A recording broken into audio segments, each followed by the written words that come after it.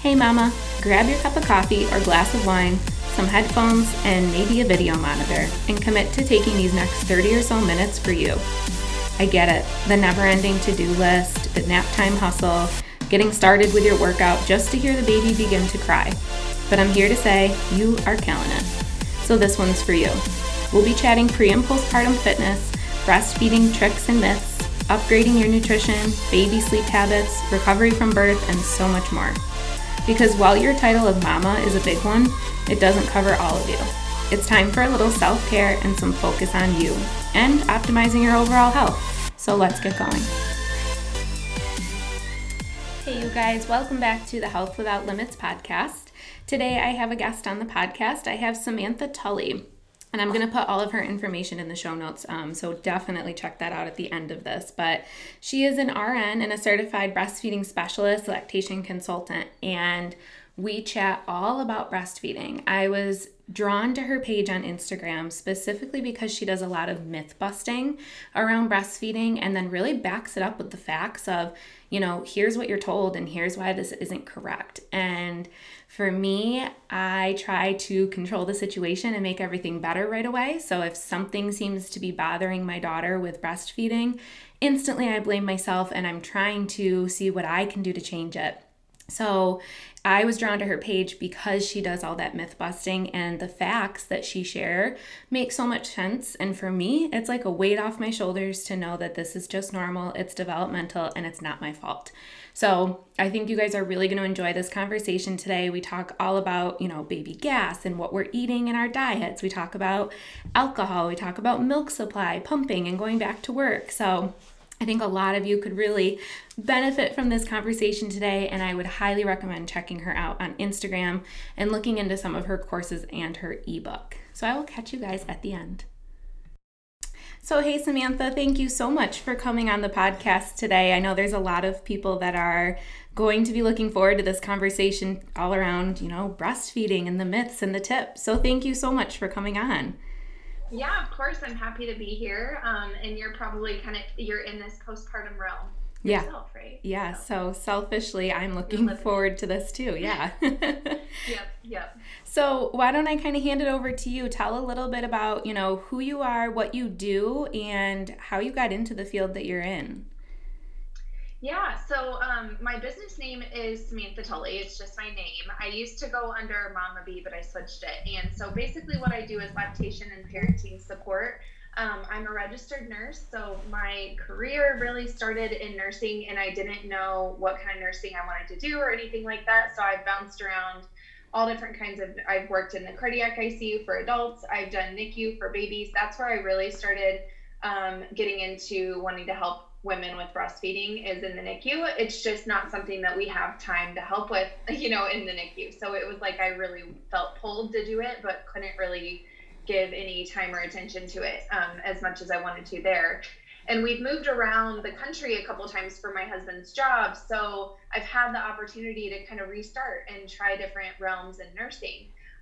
So I started working in a pediatric clinic before I had my daughter and did the RN advice line. So if you've ever called a doctor's office and said, I don't know if this is normal with my baby's poop or something like that, and talked to a nurse, that's what I used to do. And we just started talking about how many breastfeeding questions we got. We got so many calls related to feeding and breastfeeding.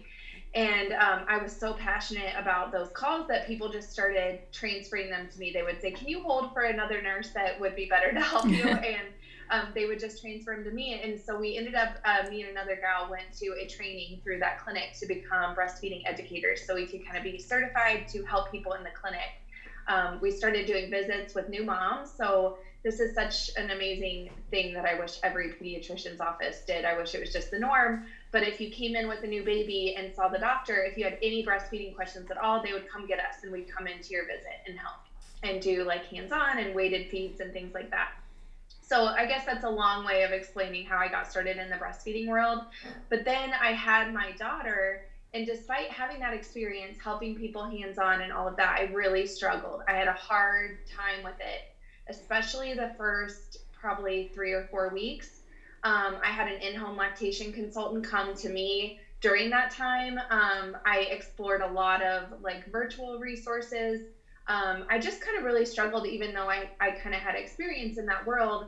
And it made me reevaluate what I want to do and how I want to help people and what I could do. And the seed was planted that I could be an in-home lactation consultant. I could do this virtually. I could help people. And I ended up teaching prenatal classes.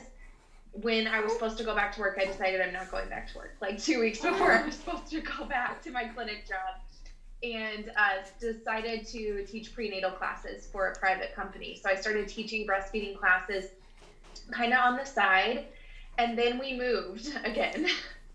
And where I live now just doesn't have anything that I just described. There isn't really a place for the kind of support I wanted to provide for people and the kind of education I want to do. So I started it myself, and that's kind of, it's evolved, because when I first started, it was a few months before COVID, and I had an office I was doing more in-person stuff. And I still do in-home visits, go into people's homes, which is just a huge resource that people love to have. But now I do everything more virtually, as most of us we pivoted. We've had to just pivot on our heels and go with it. So I started doing virtual breastfeeding classes, and I do virtual consultations, and I have some virtual resources like an ebook and a course. And so that's kind of the support that I provide for people. And Instagram is a huge resource. It's blown up in the parenting community. There's so many good resources out there. So I provide a lot of info there. And it's so cool that this is something that you are able to do virtually, so that you were able to pivot. But as you were talking, it makes so much sense. There is a lot of lactation support at the hospital, but you're only there for 1-2 days usually. Mm-hmm. And even thinking back on my own experience, like the lactation consultant came in, I was able to call her when I need her, but my milk wasn't even in yet. So it was just like I was getting all this information and hoping I held on to it until I got home. And of course you don't. So it's great to have that other option when you come home and it's all just kind of thrown at you. Yeah, that's exactly it. I always say to people, the vast majority of us don't have our mature milk supply in when we're in the hospital.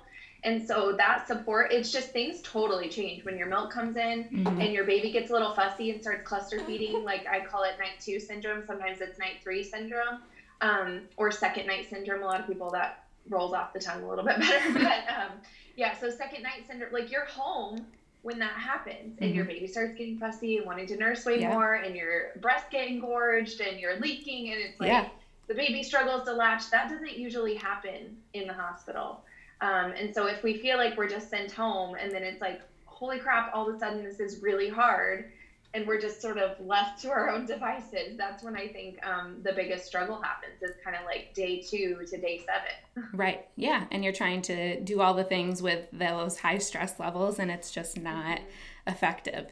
So you mentioned that you do online courses and ebooks. What would you say typically are some of the most popular or common questions and topics that you get asked about? Well, I'll take it in 2 directions. One, stuff I get asked prenatally. So I teach breastfeeding basics like prenatally, and some of the most common questions and concerns I get asked about there are integrating, basically like going back to work, or how do I breastfeed and work in pumping and have a milk supply for my baby? What does that look like? What do I do? And I always say, worry about pumping later, because if you don't get breastfeeding off to the right start at the beginning, 3 months down the road, it doesn't even matter. Mm-hmm. And not to sound harsh, but that's just the reality of how our bodies work. It's like we have to really get it going baby to breast first, and get your milk supply established, and get your baby nursing well, and focus on that first, because otherwise it doesn't matter what you're pumping at week 12, So that is a huge concern and question. And I think I remember thinking this through prenatally. We just want to plan. You're in the mindset of like planning, what's this going to look like? What's it going to be like? But breastfeeding, as you know, I mean, all of us know, if you've nursed for like 1 day, you probably already know this. It evolves and changes. One feeding is not like the next, 1 day is not like the next, and definitely 1 month is not like the next month. It really changes with time. So that's a big one I get asked about. And then another, so then postnatally, so after baby arrives, questions that I get asked about oftentimes revolve around like baby's behavior, or is this related to breastfeeding? are they getting enough milk? Why are they doing this? Why are they, are they nursing too much? Are they not nursing enough? Like patterns and things like that. And then also milk supply. That's kind of a big, that like, are they getting enough piece of it? Is a big concern. Yeah, I could definitely see that. I think I found with myself as a first-time parent, I call myself like a nervous parent because there's so many things around breastfeeding that are kind of unknown. And we are fortunate, we have a lactation consultant at our pediatrician's office, and she's had to kind of reassure me a few times, like, you know what you're doing. She's getting enough. She's getting what she needs. But it's hard in the moment to know, is she getting enough? Is something bothering her? Am I doing something wrong? And like you said, it evolves and you get more comfortable usually week by week or month by month. But to have those resources, I think is huge for moms that whether they're new or seasoned, I think it's probably just something that you're always going to need. Yes, definitely. And it's we live in a hyper vigilant parenting world. And that can be good and bad, but we are told, do your research, know the facts, what is your baby doing? Pay attention, question everything. Like we're kind of coached into that hyper vigilant state. So with breastfeeding, we're going into it like wanting to know all the details and the exact, how many ounces are they taking? What are they getting? How often do they eat? How long does it take? As if those numbers could tell you that, yes, breastfeeding is going well.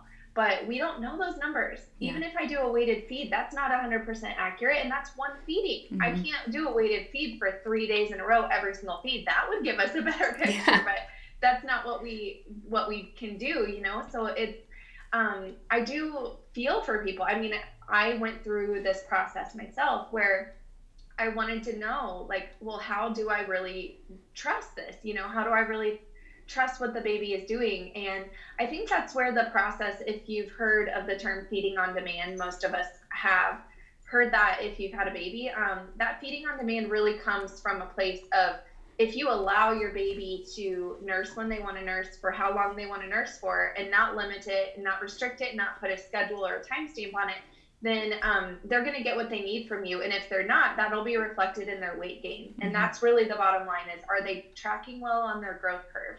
And I always go back to that with people. The things you can check for at home are wet and poopy diapers. Are they having enough diapers? Kind of behavior, but newborn behavior is very erratic. And sometimes they're fussy and it doesn't mean they're not getting enough milk. But in general, are they more alert and active prior to feeding and more relaxed and sleepy after feeding for the majority of feeds, not every single feed? Those are what you watch for at home. And then the weight gain is really like the bottom line indicator. So, I've worked with people that are so alarmed that their baby only nurses 7 times a day, but their weight gain is fine. They're doing really well. That's what works for them. That's like mom's storage capacity and milk supply and baby's tummy, how much that can hold. There's a lot of things that go into that. And then the reverse. I talk to people that are like, my baby nurses 13 times a day and my friend's baby only nurses 8 times a day. And I'm so worried. Are they doing that because they're not getting enough? Well, no, they're gaining weight fine. It's just what your baby needs to do. But it's really hard to go from that mindset of wanting to know every single detail, like know the facts. Yep. It's more ambiguous.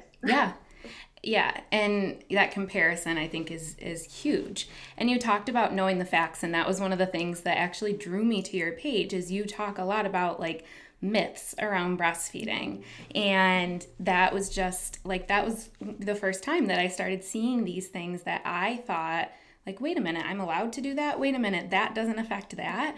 And that's just been honestly like a weight off my shoulders, because I know, like you said, we're told to do the research and know our facts. And when the milk is coming from you, it's very easy to put that pressure on yourself. Like, I know personally, my daughter has struggled with gas.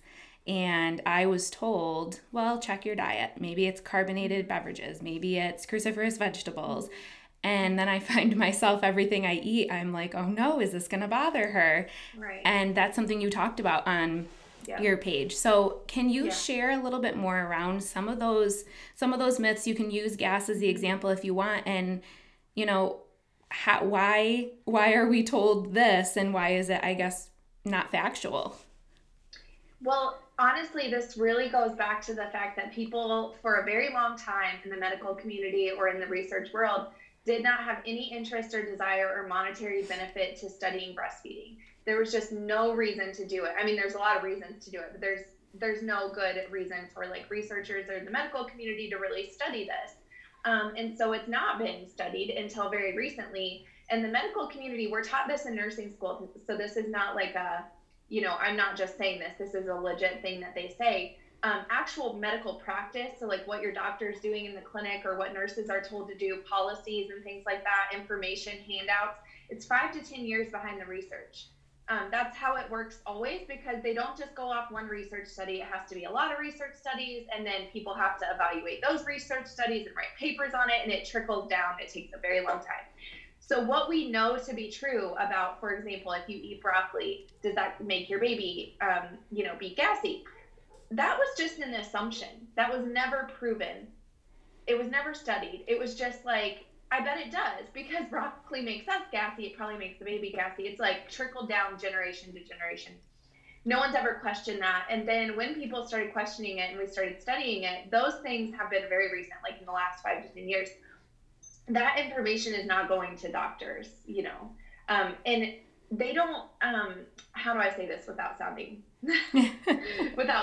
They don't have an interest in finding that out for themselves. And again, this is just how the medical community works. This is how our system is set up. So it's not they don't have a benefit to going out and finding this stuff and kind of going against the grain. What would be the benefit for them to do that? So it's easier to just go, oh, what I've heard is that broccoli and this could make your baby gassy, so don't eat that and just see. When in reality, that causes so much stress on the parent, because it's not the same as just altering your baby's diet, like switching formulas. It's your life, and like you said, your body, that then makes you think you're the cause for your baby's discomfort. And whether it is or isn't, the seed has now been planted, and we are now stressed out and worried and, questioning our body and what it can do. So that is just same with alcohol. Like, alcohol going into breast milk, it's been said for years and years that whatever mom's blood alcohol content is what the alcohol content is in the breast milk. But it's just not possible for that to be true. And if you look at like antibiotics or other drugs that we might give moms, and have it be active in their bloodstream, and then the percentage of that that's active in breast milk is so much lower. I mean, it's like 1 to 5% of whatever's active in mom's bloodstream is in the breast milk, because breast milk is not made from 100% of what's in your blood. It's only a small part of it. So when you think about it like that, it makes complete sense. But then why are we still telling everyone that it's the same concentration? So things like that, I think it's going to change, because people like me and other breastfeeding people that are reading research studies that's like, hey, no, they actually tested breast milk and that's not what's happening. I think it's going to change, but it takes a while. Mm-hmm. And I think it's really unfortunate, because breastfeeding is one of those things where it is personal, because it's us, it's our bodies. And then it's also during a really high stress time, especially for a first time parent, mm-hmm. where we already need to feel more empowered and more like, yes, you can do this. And saying things like your diet makes your baby fussy, or you have to rearrange your entire life. You can never have a beer. If you want to breastfeed for 2 years, like, good luck with that. You can never eat broccoli or salad or eat dairy or whatever the case is. It just makes it feel a lot harder. And then people do stop breastfeeding for these reasons. And then you can't really go back. And mm-hmm. that makes me really sad when I work with people, that it's like, well, a doctor told me I couldn't do this, this, and this, and that my baby was super gassy because of my breast milk. And so I stopped, and now I regret that, and now you can't go back. Mm-hmm. And plenty of people stop breastfeeding and are totally fine with that decision. And then I support that 100%. But if you stop for those reasons and you're really sad about it and it's not what you really wanted to do, that's not something that should be happening. And that's so interesting how you said, and it makes sense that the research that doctors are using now is actually kind of lagging behind, because it has to go through studies and it has to be written up and shared, which makes so much sense. It is, just like you said, unfortunate, because breastfeeding is so personal and it's so easy to just blame ourselves. Now, isn't it's true, I'm not going to get this totally right, but with looking at like foods in your diet that go through your digestive tract, isn't it also that it's not as impactful because breast milk is like a totally different it's coming like through the bloodstream versus the digestive tract. Is that true?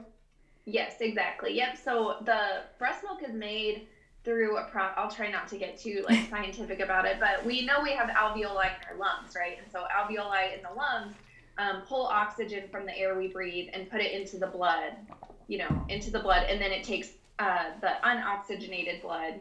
I'm like better at describing it with breast milk than I am air in the lungs, but you get what I'm saying. The alveoli does like an in and out process. Mm-hmm. Same thing in the breast tissue with breast milk. So it's pulling nutrients and things like that from the blood and creating breast milk that way. So it's not anything to do with what's in your tummy. It's what's in your bloodstream. So if you eat broccoli, for example, there are certain components to that could make its way into your bloodstream, float around, and make its way to breast milk. Like proteins do that. So that's why when we see dairy allergic babies, it's the cow's milk protein usually causing the issue, not lactose. Lactose intolerance in babies is extremely rare. So is cow's milk protein allergy, but lactose intolerance is even more rare than that. People think it's the lactose, but it's not. It's the protein. Because protein can go into your bloodstream and then into breast milk. But like fiber, so what makes us gassy from broccoli are like the enzymes and the hard to break down fiber part of that vegetable. That's in our gut. Those fibers don't go into your bloodstream and float around. There's not like broccoli chunks, getting into your breast milk. So, and it's hard to picture how breast milk is made. Like we're not taught that there's alveoli that pull things from the blood. People don't know how it's made, so then it's easy to confuse how those things would be true. Mm-hmm. That's funny that you, the broccoli chunks being in the breast milk, like mm-hmm. This, I had gotten myself down such a rabbit hole with this because I'd been told from so many people, check your diet.